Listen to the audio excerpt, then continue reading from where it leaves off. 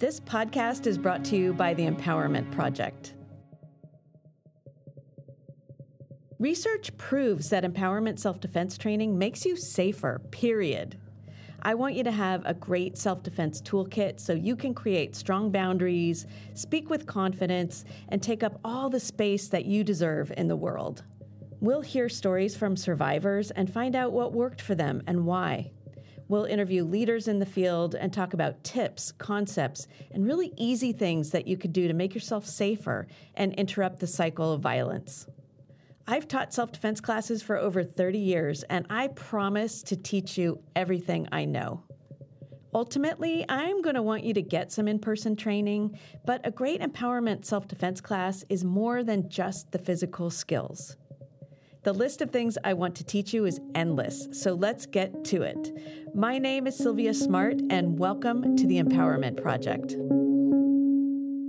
Hi, everyone. Welcome back to the Empowerment Podcast by Naga. In the last 2 episodes, we listened to 2 amazing, strong, and brave women as they recounted their stories of surviving domestic violence and escaping to safety. Today, I am honored to have both of them here with me. Pam and Abigail have come together to share additional pieces of their journey. We'll learn what strategies they use to stay safe. We'll learn how they continue to support one another, their legal challenges, and a lot more. Thank you, Pam and Abigail, for being here with me and for sharing your stories with my listeners. Welcome. Aw, thanks. It's good to be here. Yes, very happy to be here. Thank you both for being here and for sharing your story and for talking with me. I've got a lot of questions, and I know my listeners do too. And let's start with how you continue to stay safe. What are things that you need to think about, things that you build into your daily routine, or just download to us all of this stuff? Like, what do you do? How do you stay safe? This is Abigail. I can start. Pam, if you have additional things, please feel free to add them. Okay. For myself, I always look all the way around me whenever I'm, going to or from someplace where I'm by myself. And I always lock all the doors immediately. I carry bear mace in my purse just in case, because if I am confronted, then I have that available to me so I can make a quick escape. I also don't really show any current information on my social media profiles, so that's probably a way for me to stay safe as well. I also don't really disclose too much information to people that I don't know about where I actually live, and I use a P.O. box as well. I don't have the bear mace, so I might need to get my hands on some of that. Yeah, you can get it at, like a hunting store. Okay, I'm going to advocate for both of you to take a self-defense class too. An empowerment self-defense class, and hit pads feels really good. It's cathartic. I agree with you. Agree. This is a side note, but Sylvia, I took your self-defense class for women especially, and no joke, I walked out of the class and was getting in my car, and this dude walks up to me and he's like, "Hey, want to go get a drink?" And I was like, "No." That happened in one of my classes. These 2 women we had a break, and these 2 women were leaving, and when they came back, they're like, "Did you set us up with that guy?" And I was like, "No." And it was the same thing. And they were like, "No, don't talk to us. Leave us alone." Where were we? Bear mace. Okay. Yes, I spoke with a therapist ad nauseum about a lot of these things that we're going to talk about today.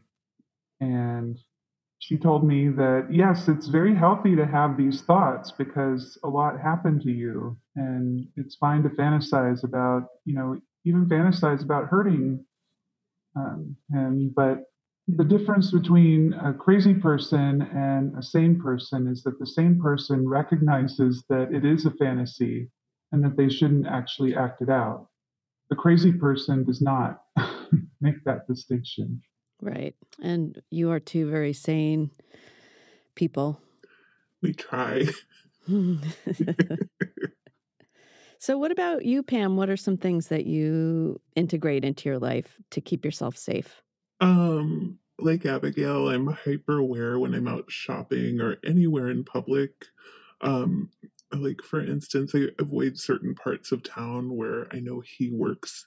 And I had an incident where I was starting a new gig at a place and I pulled up and realized it was within eyeshot of his workplace, and I started having a panic attack. And I'm like trying to get into the building without being spotted, like as fast as I could. And as I'm like getting in the front door, my friend pulls up and there's like only one parallel parking spot left, like in the whole area. And she's like, "Can you please help me park?" And I was like, "Okay." I was freaking out, but after like a 20-point turn, we got her into her spot. 20-point turn.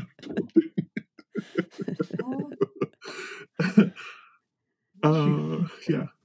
Yeah. So you're both very careful on social media and you both use a P.O. box.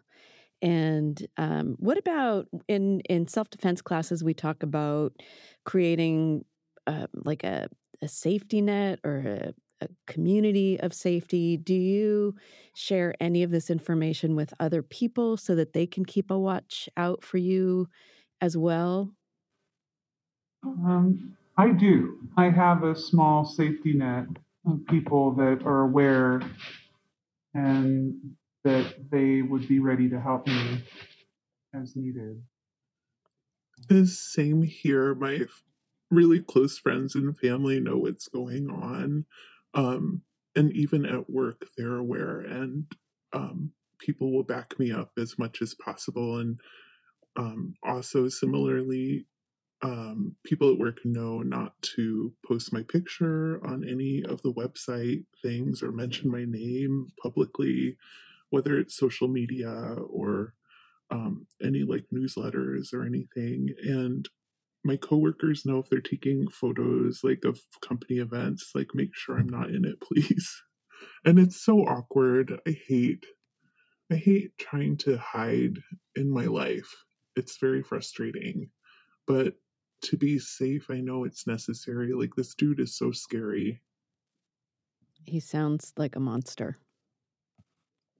Yes. He is.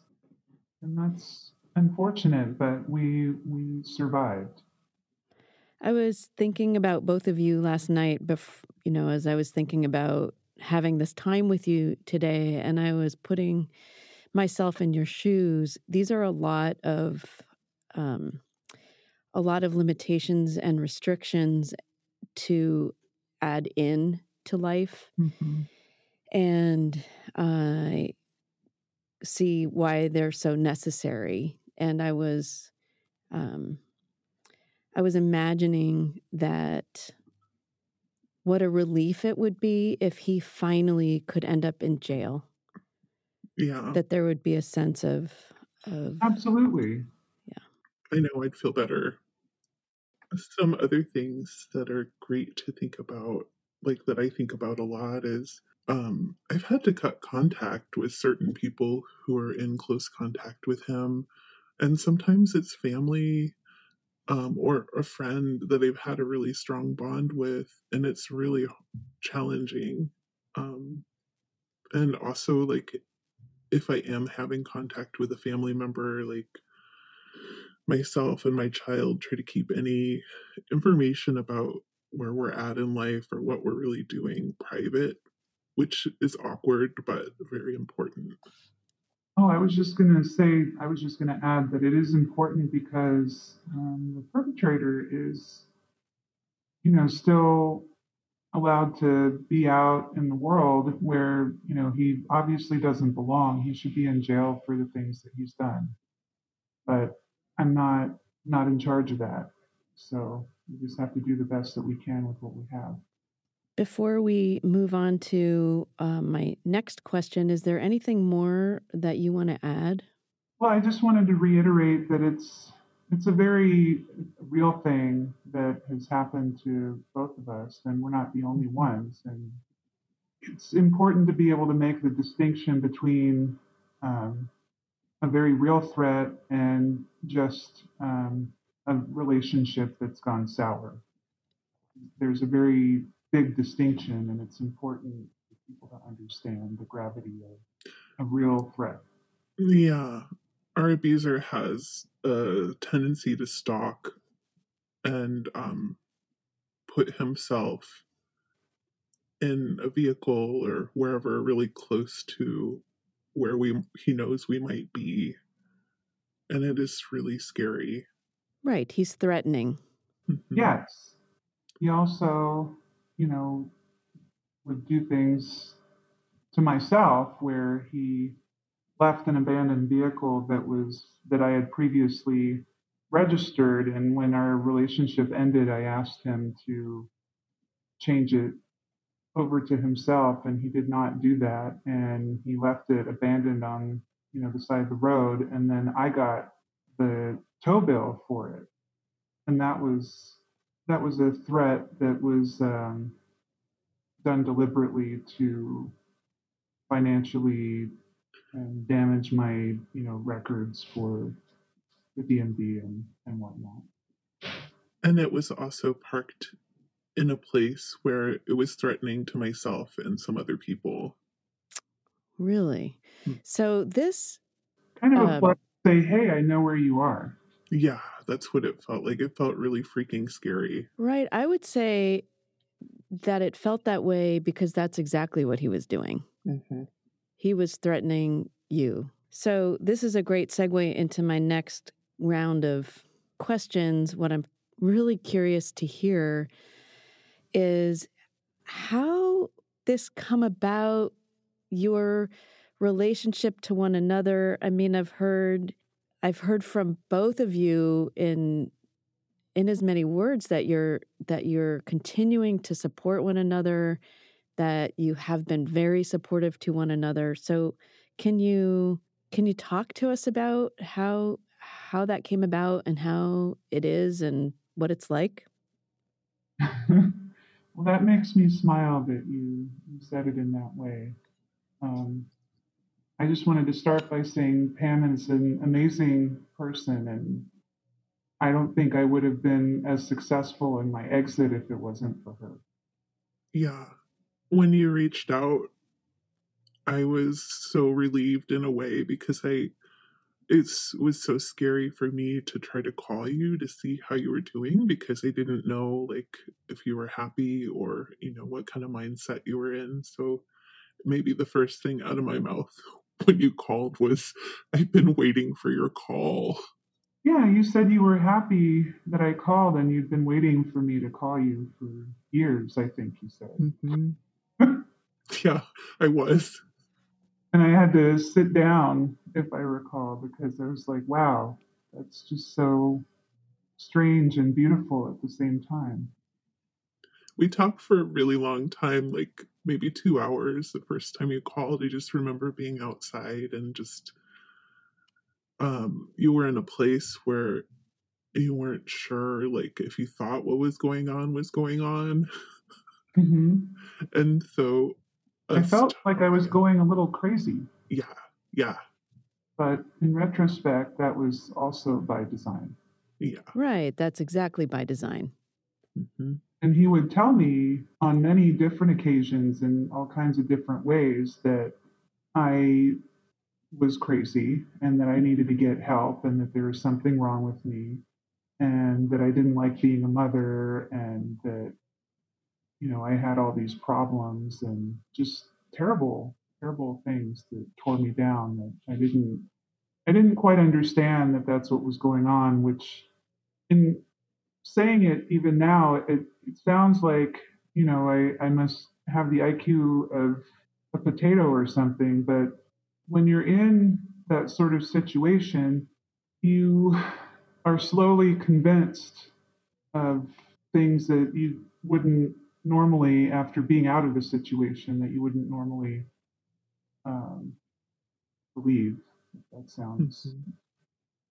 That's so typical, Abigail, of people who are in these abusive relationships. It's a strategy that the perpetrator uses to keep themselves in a position of power. And it is done absolutely by design to keep the power, to keep that power dynamic. There's absolutely nothing wrong with you. Well, right, and thank you for saying that. And I know that now, but at the time, I had to reach out to Pam when I finally found a good phone number for her, Mhm. because it took me a while to find her. And so, good job on hiding yourself online. Yeah, I did have a phone number out on purpose, and I don't know where you found it, but sometimes I'll try to put by the phone number that I advocate for domestic violence survivors. So I just wanted to make it like really clear to whoever might be looking for me for that purpose that here to help. So, how are ways that you support one another now? Clearly, you have a nice, tight, trusting relationship. How does it play out? Um well, maybe the way it started was I knew I wasn't prepared to leave, and I gave her all the information I had about my own leaving, and helped her realize it was really important to just act like everything was normal and then disappear when he was out of town. Yes, I agree. That was key because her story and the violence that ensued when she tried to leave, holding a baby, Hmm. mind you, which just made it, his actions doubly wicked. Just the behavior that went on made me realize the danger that I really was in. Hmm. And I knew from my experience that he really didn't seem to care about the children. He just wanted to get at me. And he would use the kids in any way possible to hurt us. And that's really scary. Yes, absolutely. Recently, I just feel so comforted when we talk to each other because some of the things I personally have been through with this guy are so unbelievable that I find myself having to explain in great detail all of this stuff that's kind of traumatizing to talk about. And we can talk about it and not have to explain. And it's so comforting. And I just feel like a really strong bond with Abigail for that reason. Likewise, we're not crazy. It happened. There's something so sweet about not having to go back and explain Hmm. because and especially for the two of you, it's not just that you're both survivors, it's that you survived the same guy. Hmm. Right. I think we're kind of trained as women to fight with each other, and the I always had the impression that the only time it was okay to be mad was if it was at another woman over a guy or something. Being open to friendship, being open to helping each other, um, can take a lot of energy for people who aren't used to bonding with women. And I don't know, I find this relationship is just really comforting and really powerful. And then, do you check in with one another regularly, or do you keep one another posted on current situations, or how's the ongoing communication? Sometimes it can be a while before we'll reach out. Like life gets busy. Yeah. Right. Yeah, it ebbs and flows, but we're always in touch one way or the other, like Mhm. even if it's a silly text or something, or like one of the silly looking stickers or something, Yeah. That's awesome. or a joke. Well, you are Clearly, each of you is a gift to the other. So I that's couldn't wonderful. agree more. I'd love to move on now that we've smiled and feel that the two of you have some support. I'd love to talk with you about the legal challenges that have presented themselves to you and any other challenges that each of you has faced or that you've faced together or come together around, and only as much as it feels safe to talk about. I think what I have to say up front is that we have gone through a lot of legal things together, or like trying to help each other, that we probably won't talk about here because they're just too much. So Abigail and I were talking about how getting good legal representation is very expensive, and how we might have had better outcomes if we were better funded. And she might be able to speak more about that.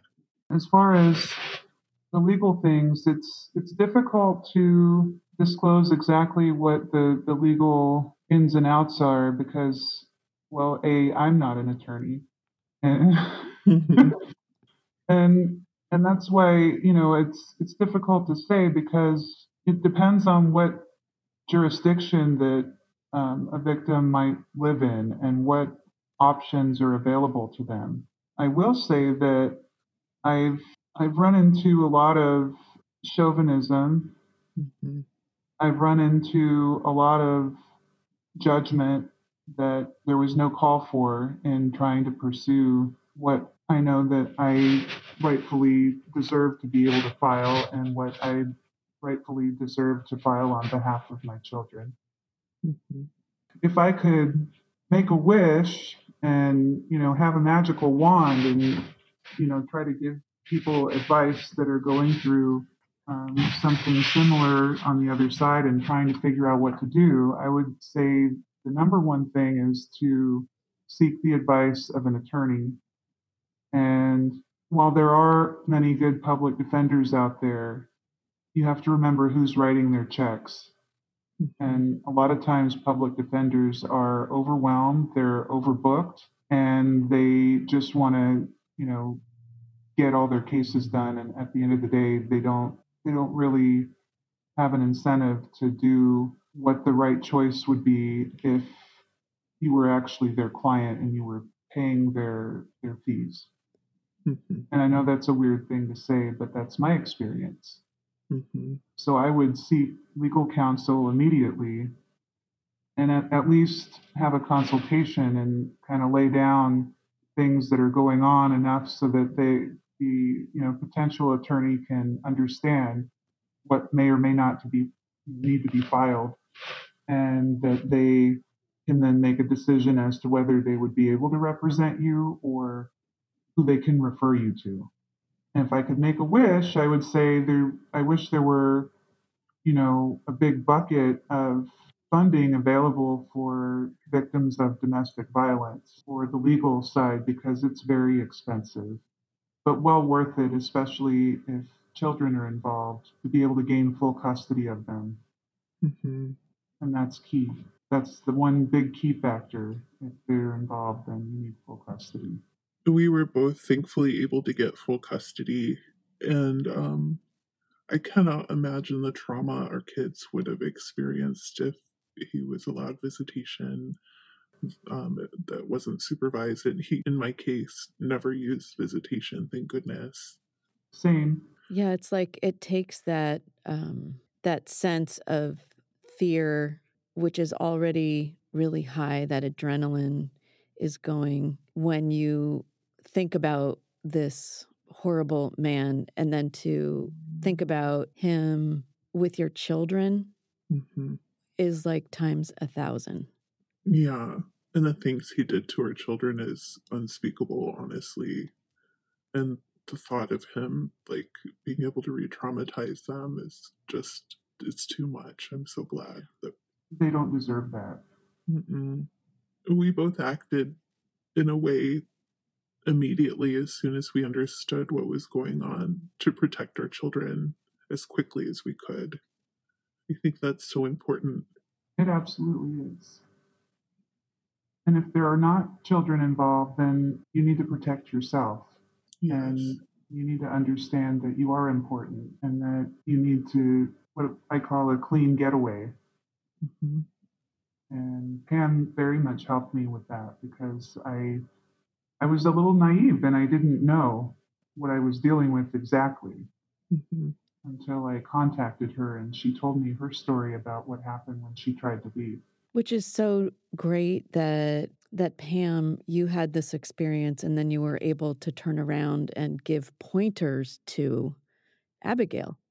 Hmm. By the time she called me, I had been through so many domestic violence support groups and had kind of a thorough education in how abusers function and how to stay safe and how to get safe and how to help people. So I was ready.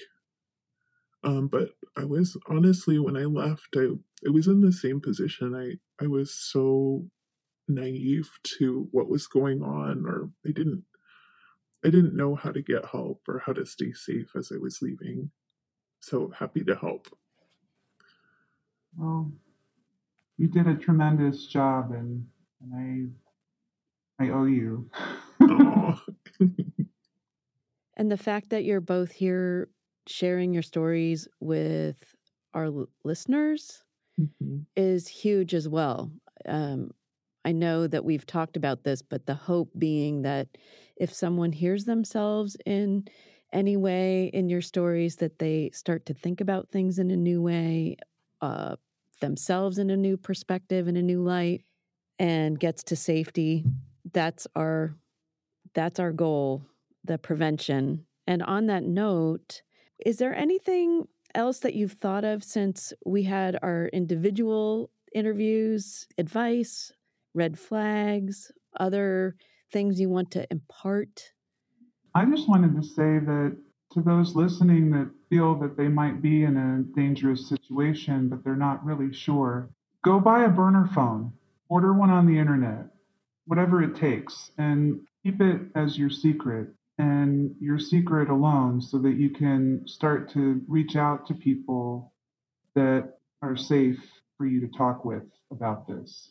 You know, it doesn't have to be, your mom. It could be, your cousin or a really close friend from growing up that even if you haven't talked to any of these people in, say 5 years or something, just throwing a time out there. They do care about you and they do want to hear from you. And they might be afraid that you don't want to talk to them anymore. on the other hand, like some people just are very ignorant about how to help someone who's experiencing domestic violence. If you get someone saying, "Oh, get over it," like, don't be such a wimp, or, like, this is just part of marriage. If you feel it in your bones, this is not right. Look for someone else to talk to. I love the saying, "Don't go to the hardware store for milk." Like, you don't go to someone who's just really not being supportive or encouraging you to get help, for support because they don't have it. Keep trying, find someone else.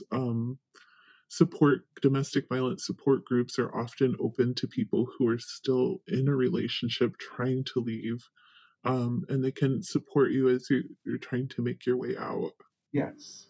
And I will say too, that's a great idea because I ran into a little bit of that myself. Hmm. So they didn't know and they weren't available in that aspect. But you'll find someone. You'll find, several people probably. But it's important to keep trying to make your exit and to try to not have it be confrontational because most of the time the exit confrontation is when it is the most dangerous for the Yeah. victim.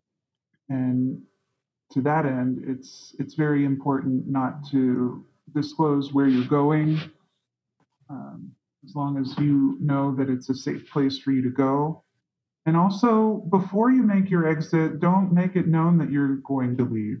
And you should gather any vital records that you have and either keep them with you, put them in the trunk of your car and keep your car locked, put them at a trusted person's house, get a PO box or a safe deposit box and put them in there, whatever it takes, because it's very dicey to try to go back Mm-hmm. once you're out. Mm-hmm. And I would say, even like if you have anything like a little go bag or stuff stashed away, like even maybe don't try put it in your trunk. I had a good friend who her abuser discovered it, and she really went through it with him after he found the hat. Hmm. So just secret squirrel, where can you hide that?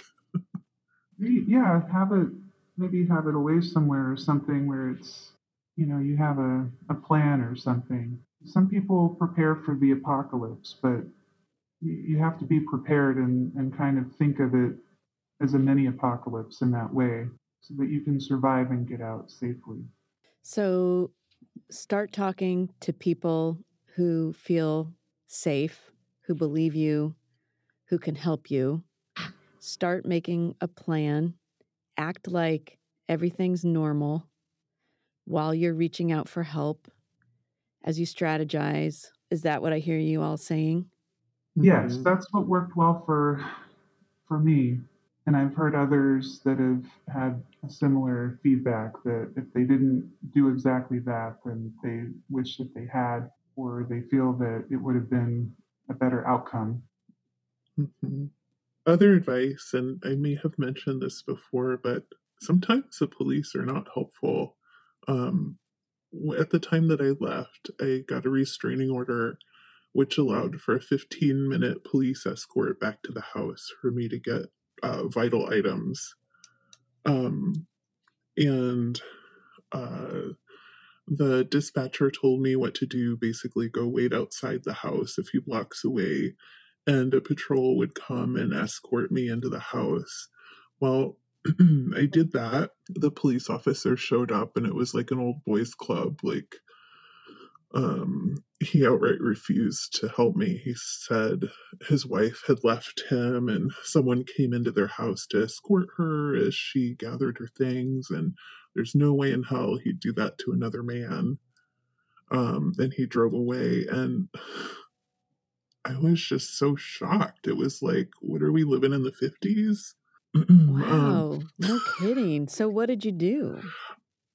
Now if it happened to me now, I'd definitely be calling in and reporting that. But at the time, I was just so in shock and um, just really trying to deal with so many other things at the time that I didn't report it. I didn't do anything. And then something else that happened in a similar vein was when I went to renew my restraining order, the judge refused. I was in there for an hour with him arguing, and I had a really strong advocate with me who is expressing that this restraining order was very important and it was actually working. And this judge was just saying, well, this is a upstanding business owner. It's not fair for him to have a restraining order looming over him. It's crazy. It's I don't have any words. It's just so shocking. That is such a failure of our Absolutely. legal system. There are no words. That's so wrong. Yeah, and that same judge ended a restraining order. He wouldn't renew a restraining order for a friend of mine either. So it's that's wild. Wow. Well, it's very chauvinistic. Mm-hmm. Their own beliefs are clouding their judgment, and as a judge, that's what they take an oath not to do. Mm-hmm. But here we are. Mm-hmm. It's infuriating. It absolutely is, especially when you're sitting there telling someone that's supposed to be an impartial party that's obviously siding with the guilty party. Right. It's so infuriating.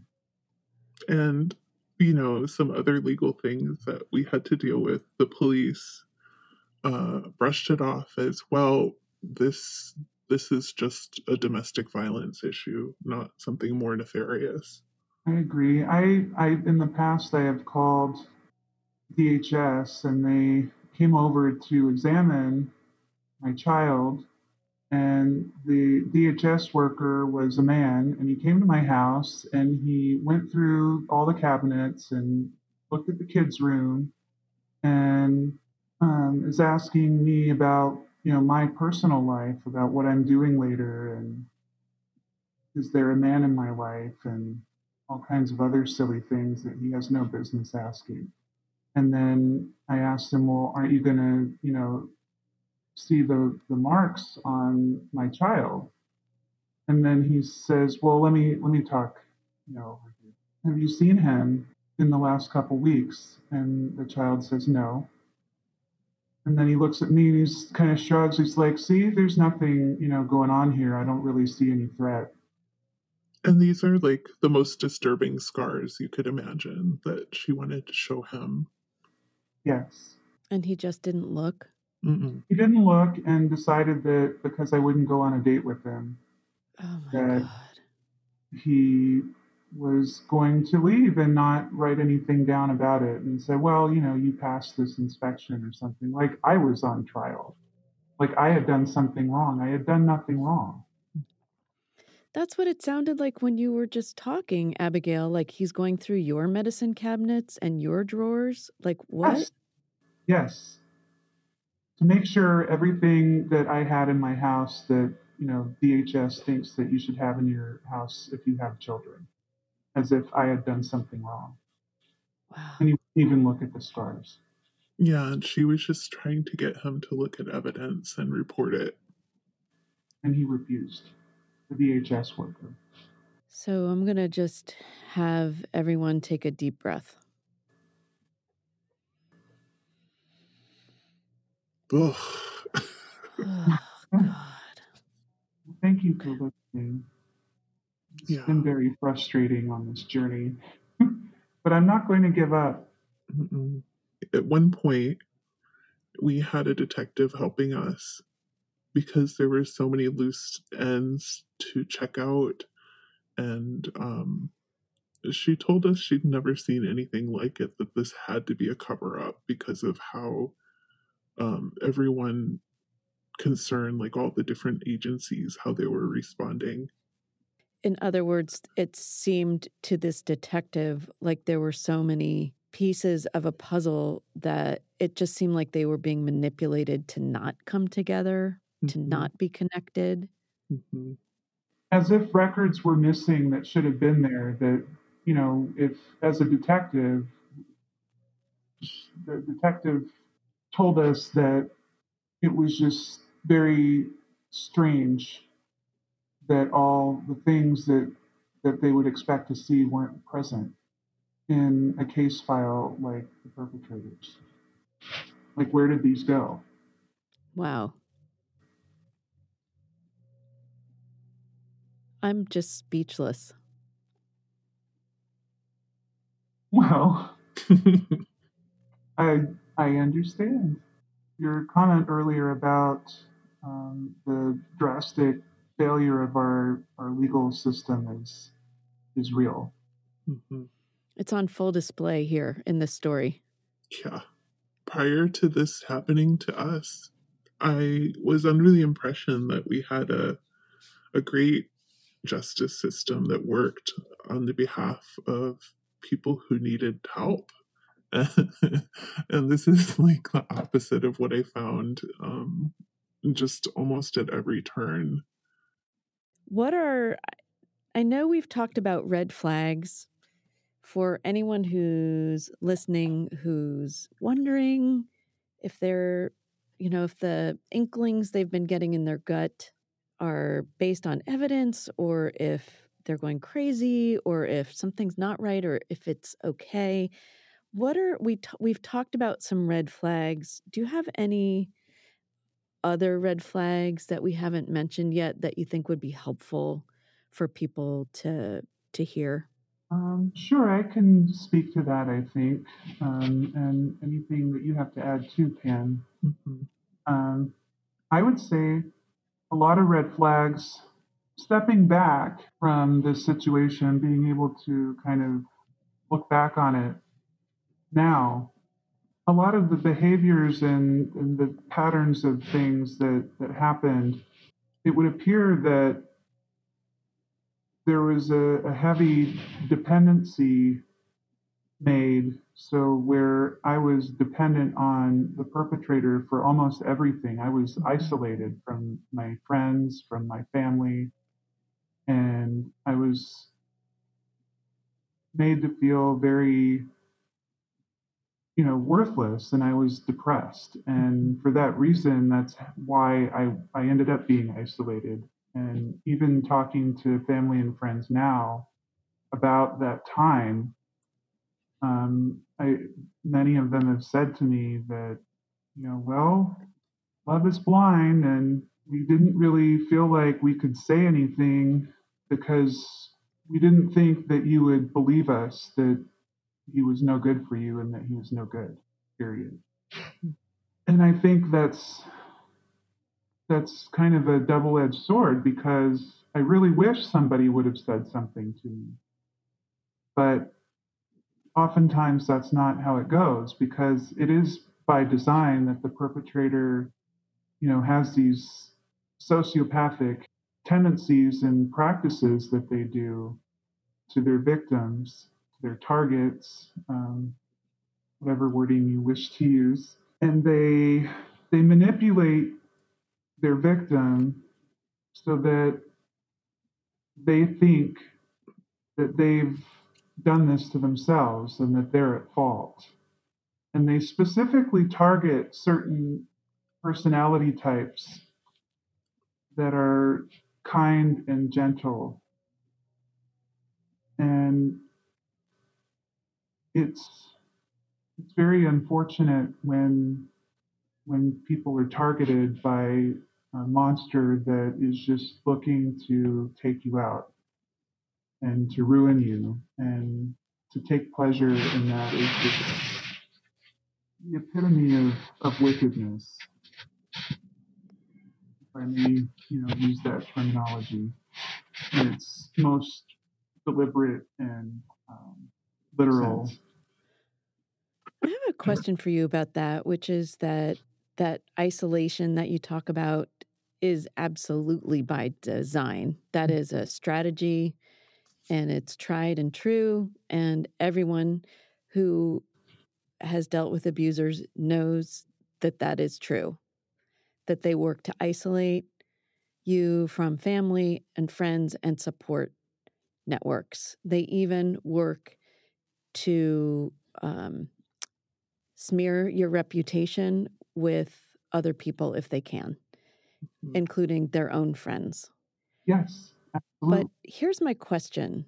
So every time I read like a Dear Abby or advice if you have a friend who's going through something that you're worried about as a domestic violence situation, the advice is always not to say, can't you see he's a creep? Can't you see what he's doing to you?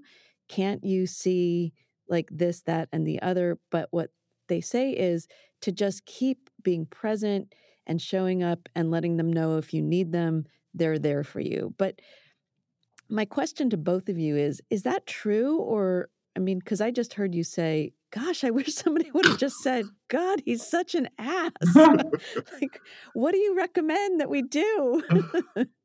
Well, it's a double thing here because I do recall I had a couple friends ask, like, what are you doing with him? Mm-hmm. Like, oh, he's actually not that bad, and making excuses for him. And and like I said, this is just our situation as a female, and a male was the perpetrator, but it can happen in reverse as well. It can happen with same gender couples. It can happen, unfortunately, many different ways. to answer your question, it's it's hard to say because I've done it both ways. Like I thought that I could fix this person. I thought with enough love and caring and just the right, kind of help that they could change and be the beautiful person that, that they are inside. And the truth was that you can't fix anybody that doesn't want to be fixed. You just can't. People have to change themselves or not. And that's maybe part of why people are constantly told to say that. It's difficult to try to tell someone that because I have had friends where I've been witnessing similar behavior and I've tried to ask them something similar, like, not say, well, geez, they're such a creep. What are you doing with them? But kind of encouraging them to say, well, you're such a, beautiful person. I think you can find a better mate. You're really good looking or you're really smart or, like naming their positive attributes. And I found that the problem is that they just don't believe me. And maybe that's part of the other side of it too, that while I wish that someone would have told me that, in recollection, I realized some people did tell me that, and I just rationalized it away because I was deep in the thick of it and I didn't realize it. That makes sense. And so, yeah, I just keep being present is helpful. And unfortunately, if you try to tell them that their mate that they're fond of in the moment that they're making excuses for, and I say this of myself as well because I see it in retrospect. Um, if you keep telling them that and someone keeps saying that to you, eventually you don't want to hear it and you stop talking to them because you don't want to hear them say what a creep that you're going out with. Yeah, I had after I escaped my relationship that was so awful, I had a really good friend, a very close friend, start dating a guy who had dated another friend of mine, and he was the worst. And my really good friend was leaving her sweet, sweet husband for this dude. And I begged her, I said, I know what he's capable of. It is so dangerous for you. Please do not, you can leave your husband, whatever, but do not team up with this guy. And she just kind of cut me out, and she's still with him. And I know it's abusive based on what other people have said about what they've noticed. And she's kind of trapped. And I've tried to reach out to her a few times just to see if she wanted to talk, and it's just I don't receive any response. But on the other hand, when people are telling me things that just seem like they could be going that way, I'll just tell them, you don't deserve that. That seems a little extreme. And if they're making excuses, sometimes I'll add, how much longer can you put up with this? How much longer can you see yourself doing this with that person? And if the answer is like no longer, like, just like you said, letting them know I'm here for them. I think it just takes a bit for it to set in, like, how much longer can I do this? And once a person has the answer, like, not any longer, they can maybe begin to make some changes. I think that's a really beautiful point, too. I think there are a lot of people, and myself included, who can put up with an awful lot of pain and a lot of anguish and feel that what we're doing is actually to someone's benefit or so that we can help someone else, and that it's okay to not live in pain and suffering, anxiety, fear. It's okay to take care of yourself. It's okay to feel safe. Yeah, you don't have to live in pain. There's another way. I agree with you. I don't think we're here to be living in pain and anguish. I think we're here um, to be living, in this space and time on this planet. We're here to be happy. Heck yeah. We're not here to be in pain. No, in fact, I just dropped the episode of domestic violence number 3 on Friday, I think. And part of it was about what is a healthy relationship. And the very last piece of that is it's fun, Mm-hmm. right? You get to have fun together and it feels Absolutely. safe and fun. Mhm. So it's okay to have fun. Well, It and is. relationships normally do have ups and downs, and there's occasional disagreements, but the disagreements shouldn't involve, tearing the doors off the back of your house or flinging someone down the stairs or draining your bank account or prohibiting you from seeing your friends. That's not normal. Yeah, walking around on eggshells is not normal. No, not at all. So, between the two of you, it's a wealth of information. And let's take a second, deep breath, and let's talk about all the things that you did right. I mean, there are so many things that you did right. You were brave, you were aware, you were strong, you communicated together, you allowed yourselves to be validated by one another, you protected your children, you're living in safety right now. I mean, kudos. Well, thank you. I wanted to add, too, that I was told on so many times, so many occasions, how stubborn I was. And now I wear that as a badge. Yes. Mm. I said, yes, I am. I did not succumb to the psychosis and the hypnosis that he was trying to enact on me. And I didn't go under and curl up and die. Mm-hmm. I left him, and Pam did too.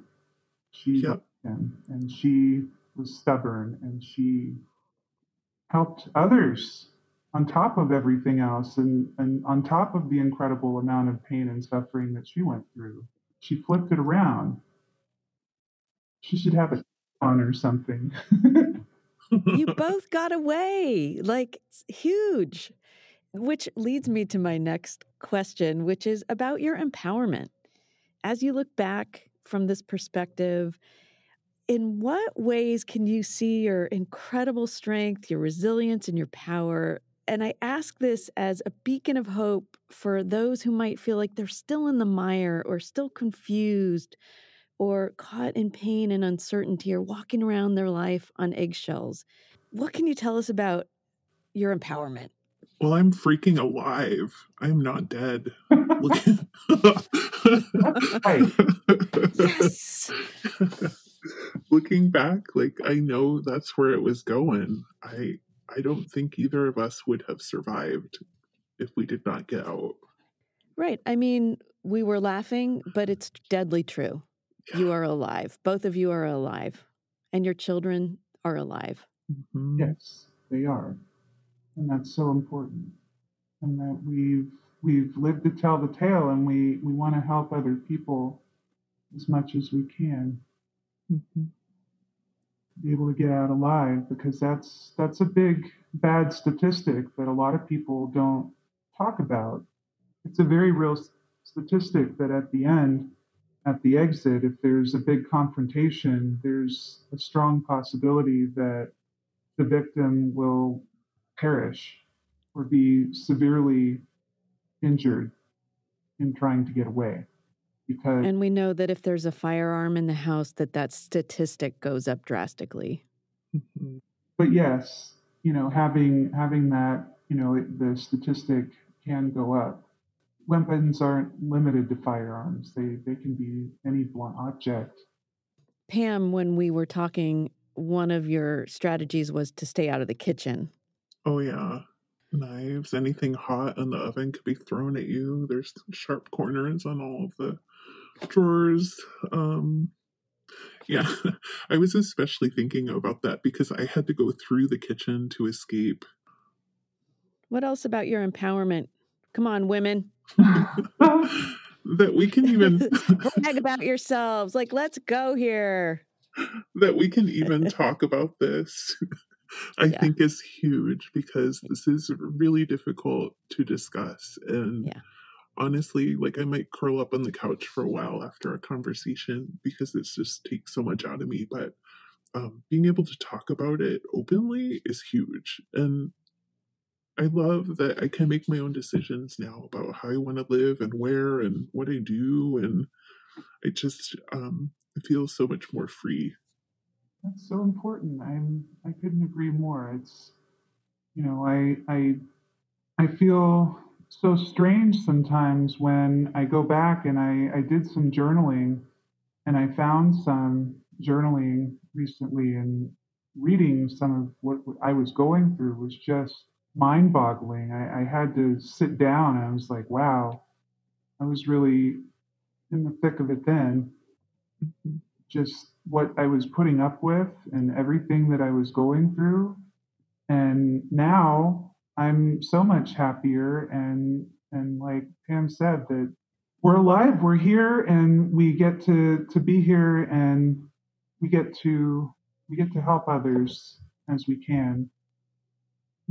I think it's important that with, especially with the type of abuser that we had and the sociopathic tendencies, which incidentally I ended up reading a lot about because I had to figure out what was going on.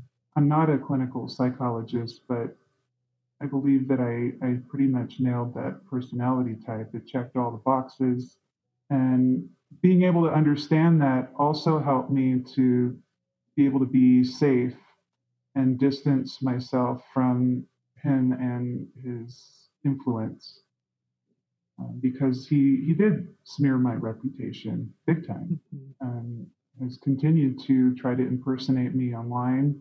And I think I mentioned in a prior interview he has used some sort of nefarious software that masks the identity and of the text message origination, and they can type in any number they want and send it to people and pretend to be myself or someone else that's close to me to make others think that I'm saying these things that he's actually saying. It's pretty terrible, but we're strong, and I'm really stubborn, and I refuse to believe that I need to ask his permission to live my life. Well, both of you have walked through the fire. How we walk through counts. You're alive. You protected your children. You're sharing your stories. And you're both making the world a better place. Oh. So thank you for talking to me and sharing your stories with my listeners. Well, thank you for having us. It's an honor. And thanks for listening. It's affirmation time. This is how I end every self-defense class. It's kind of cheesy, but it's very cool, and this is how it works. We're going to do like a little call and response. If you can say this out loud, if you can repeat after me, do it, because it's important, I think, for you to hear your own voice. But if you can't, like if you're on a crowded subway or someplace where it's embarrassing, don't worry. You can also just say it inside your head. Okay, so I'm going to say something and you're going to repeat it after me. I'm going to give you space to do that. And at the end, we're going to say yes. Here we go. Repeat after me. I am worth protecting. I love myself. I belong. I deserve to take up space on planet Earth. I am a strong and powerful person. Yes! Woohoo! And hey, as a wrap up, will you do me a favor? Will you do all the things that you do when there's a podcast? Like, will you tell your friends? Will you subscribe? Will you come back each week, communicate with me, review this podcast? Like, all those things to help get more bandwidth, help more people find out about it. That would be super awesome. Take a deep breath. You are amazing. Thank you for being with me. See you next time.